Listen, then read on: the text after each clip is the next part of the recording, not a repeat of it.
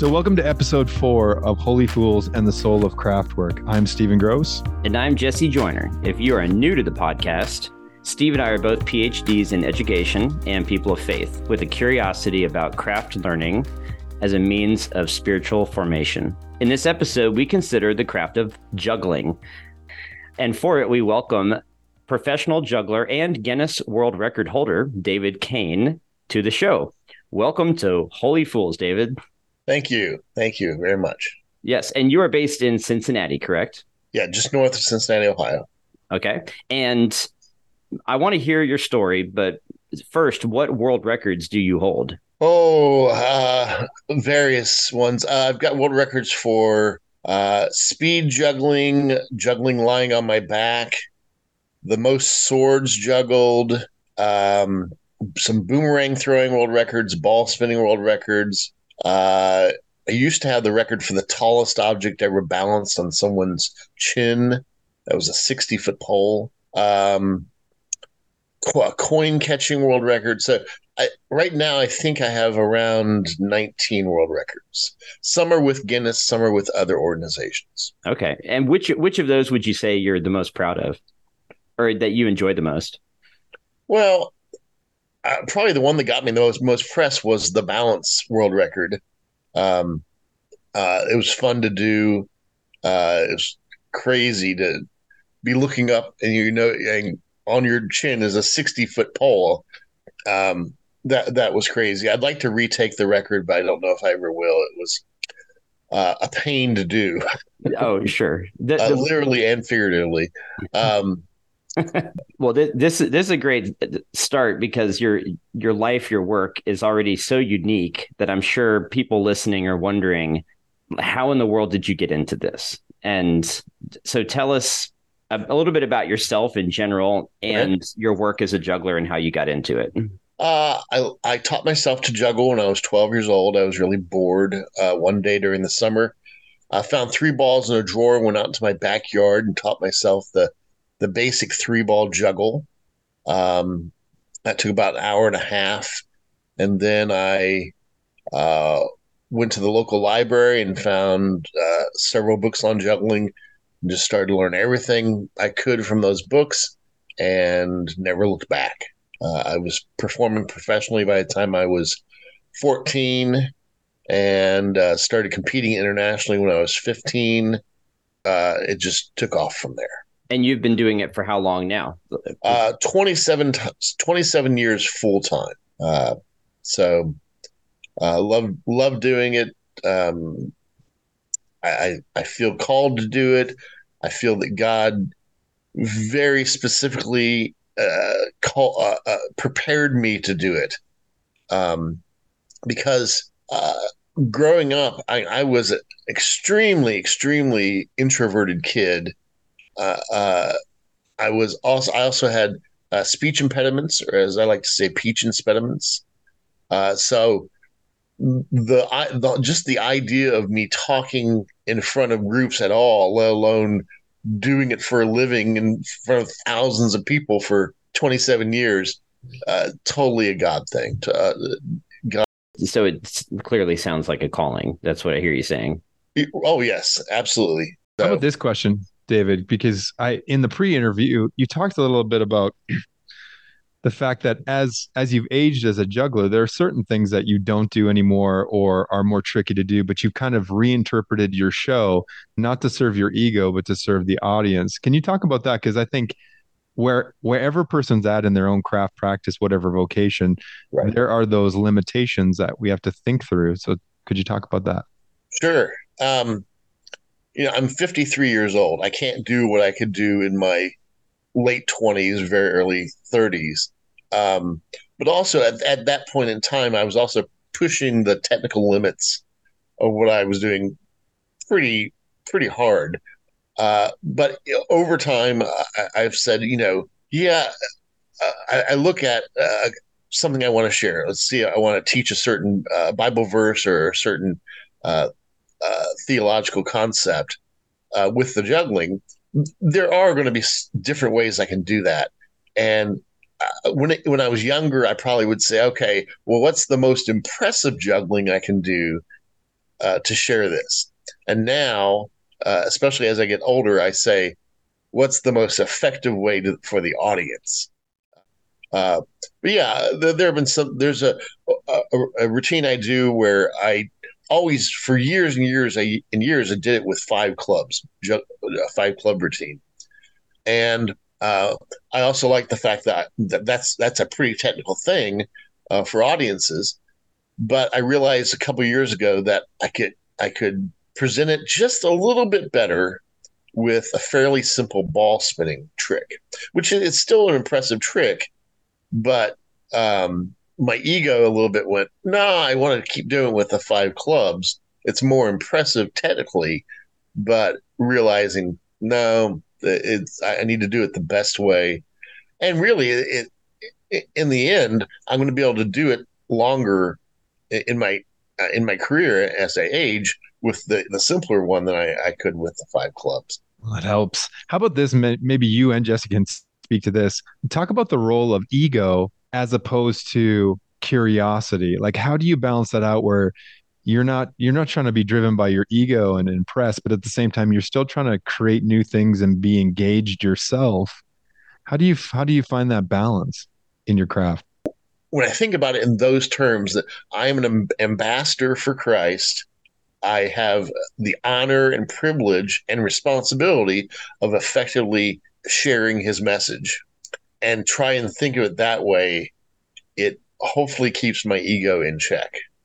But also I have to be, as far as ego, I have to be confident enough in what I'm doing to effectively present what I present. And so it is a balancing act. Since Jesse, I'm you, sure you've got yeah, ideas about that. well, since you asked, Steve, I'll answer that too. Sure.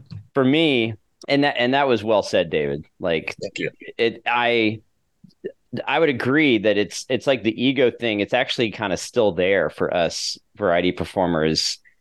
If we didn't have a little bit of that like show offness in us, we wouldn't be doing this. Like there's something about our personalities, I think, that enjoys showing off, and there is a bit of ego to that. The way I deal with it is I try to actually poke fun at myself about that, even in my own show. Like what after I do a like a 5 ring head stack with a pancake flip, which David knows what I'm talking about. It's a pretty impressive flourish looking trick to the audience, and they'll go wild after I do it. And then I'll kind of calm them all down. I'll say, okay, you don't have to clap, everybody. I already know I'm good at this. and You know, and that's just my way of just kind of acknowledging the fact that yes, I'm a show off, and this probably looks pretty egotistical, like this whole show that I'm doing, and I'm just gonna like roll with it and make fun of myself about it. And I don't know, that's how I deal with it. I want to use it in the service of the Lord and for others, like David is saying, right? Like use the confidence that we have in the work that we do to the service of others and unto the Lord. I think you said it well, David. I do something somewhat similar. I open my program after they introduce me, and I come out. I say, "My name is David Cain. I am known as the Juggler for Jesus. I am a world champion in Guinness World Record holding, a full-time professional juggler. In fact, you might be interested in knowing that I'm actually considered the greatest juggler in the entire world in my weight class." I Yeah, got him. yeah, it's fun. Yeah. So, David, juggling is definitely an embodied practice. So, how have you noticed the body's role in your learning? Well, I haven't given that too much thought, to be honest. Um, I'm a bigger guy, and I probably even look older than I really am. I get the 60 plus senior discount all the time when I go out to restaurants and movies. I'm 53, uh, so I don't look like I should be able to do the things I can do. So I think, uh, and this is not really addressing what you're saying, but it's somewhat tangential. But I actually think that's advantageous in a way, because if I came out and I was a buff, lean, young looking guy like Jesse, it's not as unexpected that you can see some really great things. But when it's an old fat guy, old fat bald guy, you don't expect him to be able to do the things I can do.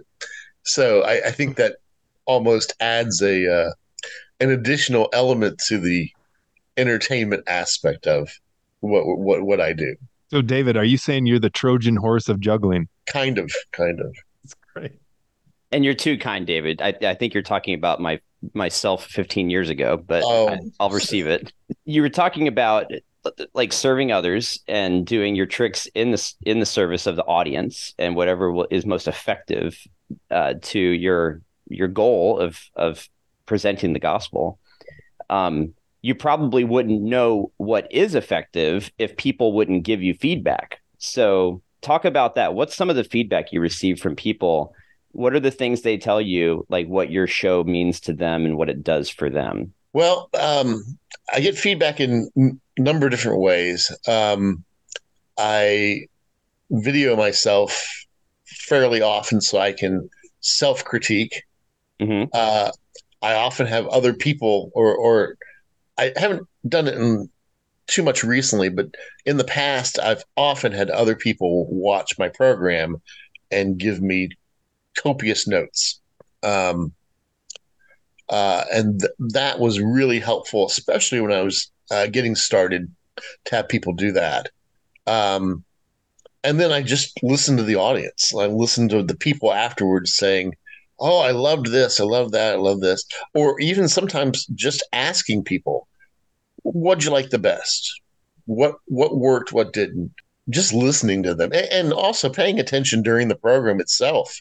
You can get a lot of feedback during the program itself.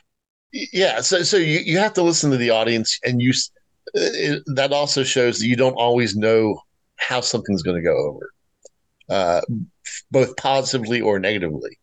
Some things you may say, "Oh, this is an amazing way of presenting this concept," and it doesn't go over the way you think it will.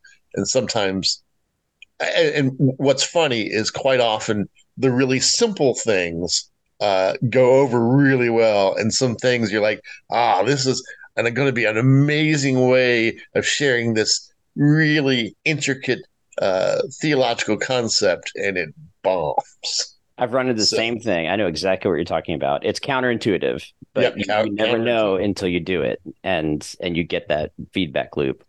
Steve? Absolutely right. David, how about this? So, a number of the people that are listening to this podcast will be in some creative field, not juggling, but some creative field in which they maybe sense, in order for me to get better, I'm going to need to invite people in to give me some critique and feedback. Oh, But that's hard. When you're in something that's a creative art, you're going to get feedback. But how do you discern between the feedback that's unhelpful and unthoughtful and the feedback that is more helpful, more thoughtful? Because in a sense, you're kind of curating your feedback that you're getting. yeah, Because oftentimes the people that probably give you feedback aren't the people that you necessarily need the feedback from. How does that work? right. You certainly are curating the feedback. Part of it comes down to uh, honestly thinking about what they're saying. In the end, you are the artist, and it's going to be your choice in the end. Uh, Unless you're in a very limited capacity, as where you actually have a director. I'm never in that almost never in that type of setting. But so you're your own director, and so it's going to come down to you in the end. But also, you can pray about it. You can ask other people. I got this feedback. I trust you, Jesse. I trust you as another uh, Christian juggler. What do you think about this feedback? So you're not in it alone. You And what you said before that, David, made me think about ego, like about the reluctance of jugglers in particular to receive yeah. constructive criticism. I wonder if that's like a dark side to our personalities as show-offs and full of ego. That could be connected. That's just me Oh thinking. yeah, it could be connected. Yeah. I have a Christian illusionist friend who said to me, he said, Dave, you're really talented and you're really smart, and you're a really nice guy. And I think God made you ugly just to keep you humble. Back to the Trojan horse. Yes, thank you for that compliment. The next question is this, David. We call this the Holy Fools podcast. Right. So what is foolish about juggling / variety performing that a lot of people out there might not understand? Like from the perspective of you as a juggler, what is foolish about what we do? Because I do similar. Well, I mean, as a juggler, you're fighting gravity, and that's always a losing battle, or usually a losing battle. Uh, we're taking something very obscure, and something that is quite often looked down upon. I mean, I'm a single guy. I don't have women lining up because they want to date a juggler. Yeah. So it's something that's not something that most people would think of as a great career or whatever. But at the same time, I'm using it to share the most important message that's ever been shared, and uh, and to do something that has eternal impact. I just have to keep the faith and keep doing the work that I'm called to do. Yeah. There's that Trojan horse again, right? Yeah. Yep. Yep. Yeah. The unassuming, the irony of that. Yeah. Let's talk about failure now. Like what is failure taught you along the way in this vocation, or the idea of trial and error, or as jugglers call it, dropping? We either physically in a show or metaphorically in our work. Like what does failure do or teach you? Well, it keeps you humble. I mean, like I joked just a little bit ago, we're our job is trying to fight gravity, and that's a humbling experience. Very much so. If you want to do something quality in juggling, it's probably not going to come easy. It's going to take practice. It's going to take commitment. Jesse, you and I have talked in the past about perseverance and how important that is to a juggler. Because that's a huge key to being a successful juggler, is being someone who has perseverance. Yeah. David, how about this question? In the pre-interview, you talked about a couple of different times where you had brushes with high exposure, whether that was, being on the Gong Show or America's Got Talent or the Letterman Show or children's series, and for one reason or another just didn't pan out. So talk about how you've had those experiences and they didn't disillusion you. Because I think when a person comes into a craft and a creative field, they have these ideas about what it's going to become. I'm going to blow this up. It's going to be amazing. I'm going to become a celebrity in this field or a super recognized person in this field. And sometimes that doesn't happen. So how does this person continue to be and pursue quality at whatever scale they're given? Right. Yeah. I have had a lot of brushes with kind of taking the next step in worldly acknowledgement, I guess. I was booked to be on the David Letterman show, and they canceled out 2 days before I was supposed to be on. Flew out to LA to be on the Gong show and filmed it, and the act went perfect, but then they cut my act for time. I was on America's Got Talent, but they just showed me briefly a couple times. They never featured my act the way that I was certainly hoping they would. I filmed it 31 episodes of a children's TV show that's never been completed and never been picked up. I've had a couple things. I was on the Today Show. I'm supposedly going to be on the CBS Sunday morning show here in the next couple weeks. But I think sometimes that's just in life in general, entertainment world. For every successful thing you get, there are a lot of close calls and lots of. I think that's going to be true for everybody. I mean, yeah, I think that's true for everybody. But I think it comes down to a number of things. I think uh, things like that can be helpful. I mean, I think it's helpful for me to have, Guinness World Record and as seen on America's Got Talent on my resume, but those things are not going to change anything in life. Um, I talk about in one of my routines, I talk about how, yeah, you can find me in the Guinness World Record book, but that and from a very early age, even before I learned to juggle, I was obsessed with the Guinness World Record book. I read it every year, cover to cover. I memorized world records. I wanted to be in that book. Now, many years later, I finally got in the book. You know how it changed my life? Not one iota. Mm-hmm. But then I talk about, but my name is in another book, and that's the Lamb's Book of Life, and that's what matters. And so it in the end, it all helps me keep an eternal perspective that, yeah, I didn't get that thing. I might get this thing, but what really matters is the work I'm doing, the relationship I have with my creator. So yeah, I think failure in general just helps keep those things in perspective. Yeah, we all need to hear that. Yeah. And so this is now the flip side of educative failure is flow.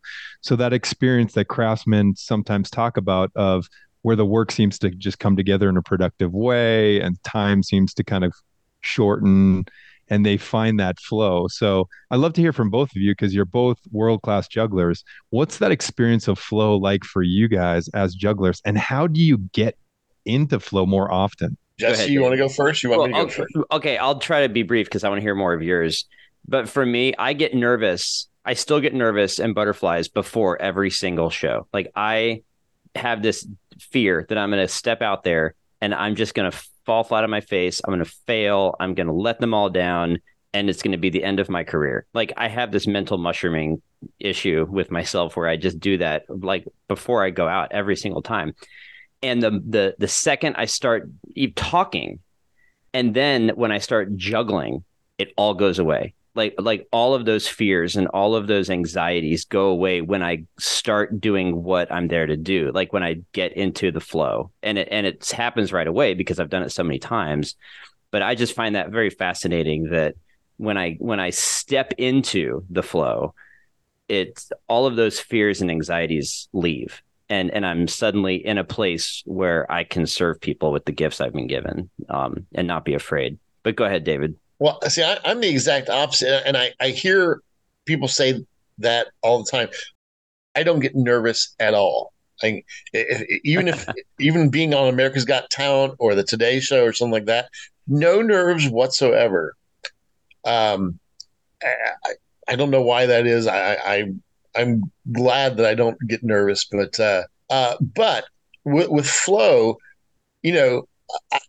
I have 6 or 7 hours of material that I can share, but I typically share roughly the same 45 minutes, give or take. Most of the time, it's if it's a new audience, I'm doing my standard best of 45-minute type thing, and I've done it so many thousands of times that I can do it in my sleep if I want. And I can do my grocery list for the week while I'm doing my show if I wanted to. But I try not to do that. I try to use the fact that I can do the juggling and share the message so naturally and so effectively that I can really pay attention to the audience and tweak the tiny minutia of what I'm doing, message wise, juggling wise, to do the very best that I possibly can for them.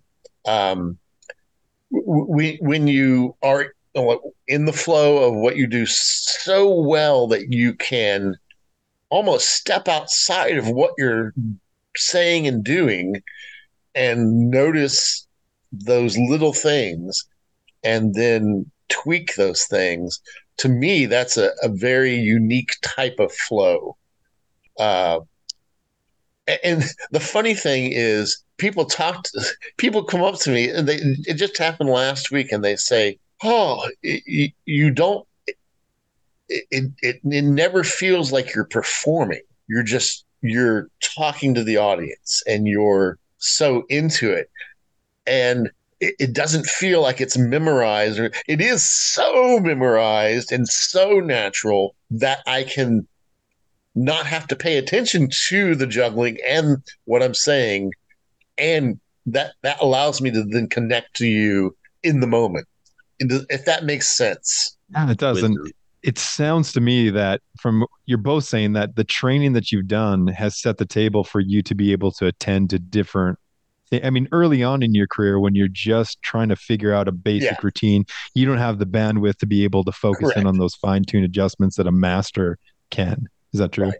If I could, Absolutely. I want to add something to that, David. That when I was early on in juggling, I made the mistake of doing a repeat show a year later. This is a full year later. It was like a Valentine's night for this same group of kids, and I made the mistake of doing my go-to show twice. Like Right. I did it the first year I came, and they invited me back the second year, and I did the exact same thing. And I was a rookie at this, so I didn't know. And while I was doing my show, the kids were feeding me my lines. And it was then that I realized two things. Number one, I got to come up with some new material for repeat shows. Sure. Number two, this is a powerful, effective communication tool, like a juggling show. Because if I would have just lectured those kids the year before, they probably wouldn't have remembered anything. But because I was juggling and bringing it to them in that medium, that art, they remembered it word for word, so much Right. so that they could feed me my lines. And so it encouraged me that this is a powerful art Mm. form. And I want to use this lightning in a bottle, or this fire. I want to steward it with wisdom. I don't know if you can relate to that. Absolutely. Absolutely. David, let's talk spiritual formation because we're curious about how the things that we do can form us spiritually as well in the work we pursue. So, Okay. how has the pursuit of mastery and juggling helped to form you in your own faith? A juggler has to have some self discipline. They have to uh, have the ability to keep going and not give up. They have to have a desire to learn, and those are things that can apply to your life as a Christian very easily. I mean, and then also just the idea that a failure, you're going to fail as a juggler, and you're going to fail at in life as a Christian. You're going to mess up, and you can't just give up. You got to pick up those balls. You got to pick up your life and keep going. How about this? So, I'm curious. I had this experience a couple of weeks ago. I was at the public library. They brought in, they do shows throughout the summer. They brought in two clowns and they were juggling and doing different things. And I was in the audience and I'm working on the show notes for this podcast, clearly just into what I'm doing. And they asked for volunteers in the audience. And I didn't volunteer, but they picked me out. And then I said, no thanks. And then they got the crowd to heckle me to get me to come on Right, stage. right, right. Then I went on stage and they made me put on a bear suit and a tutu and do some different things. Sure. Now, afterwards, it felt like that probably wasn't the best experience for me. Right. So, my question is for you, A, was that bad craft as a juggler working with an audience? And then also, how does a person who is growing, then we're thinking of the apprentice question, recognize their own bad craft and the changes they need to make? Because, for example, I teach, and tonight I teach a class. And if I stay up and watch binge on Netflix the night before, I'm not going to be very attentive. For me, in what I do as an instructor, that's bad craft. Right. So for you, was that bad craft what they did to me? Yes. Should I feel injustice?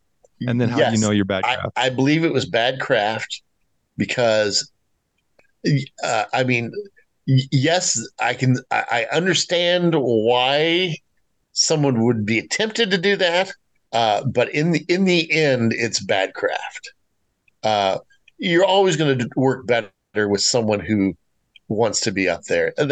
And there are people who would disagree with me on that, but I feel that if someone doesn't want to be on stage, do not at all bring them on stage, because the person that doesn't want to be on stage, if you get them on stage, they might bail on you halfway through. They're probably not going to be nearly as cooperative as the person that wanted to be on stage.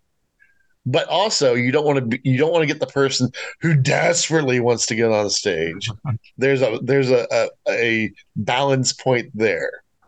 Dave, So, that makes me think of something you've told me before about your work as a hospital care clown. yes, About agency, like giving the child the choice. Can you tell us about that? That just made me think of that.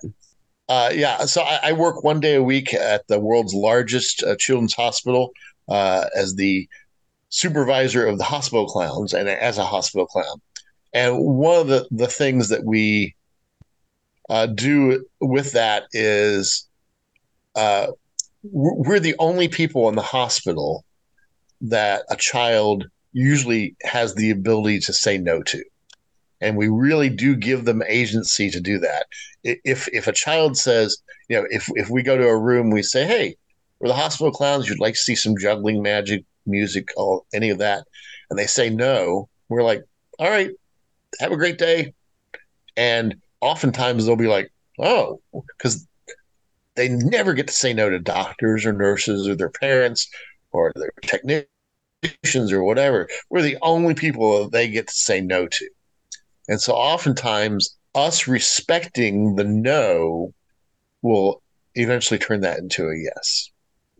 That's powerful. When it comes to like choosing a volunteer during a show, you don't know that child. You don't know if they have trauma, if they're super introverted. You don't know anything. And so that's part of why I say respect their no. Because I've seen people not respect the no, and man, they regret it. Yeah. Well, I can tell you, I got a little trauma from that bear suit. It had been used about a million times, and it smelled of BO. I'm sure. Yeah. Well, thank you for being our holy fool today, David. And if anybody, if all of us listening out there would like to learn more about David and his juggling and his ministry, you could find him on, am I right, davidcain.com? Or no, is it more specific? ChristianJuggler.com. I'm sorry, www.christianjuggler.com, and you will find all you would need to know about David Cain, the juggler for Jesus, our holy fool for today. Thank you, David. You're very welcome. This episode of The Soul of Craftwork is brought to you by the Roaring Fork Fellows Program. Are you a 19 to 29-year-old interested in starting well in your career with a strong faith and work foundation? The Roaring Fork Fellows Program is a 9-month internship for young adults located between Aspen and Vail in the Roaring Fork Valley of Colorado. For more information, go to roaringforkfellows.com.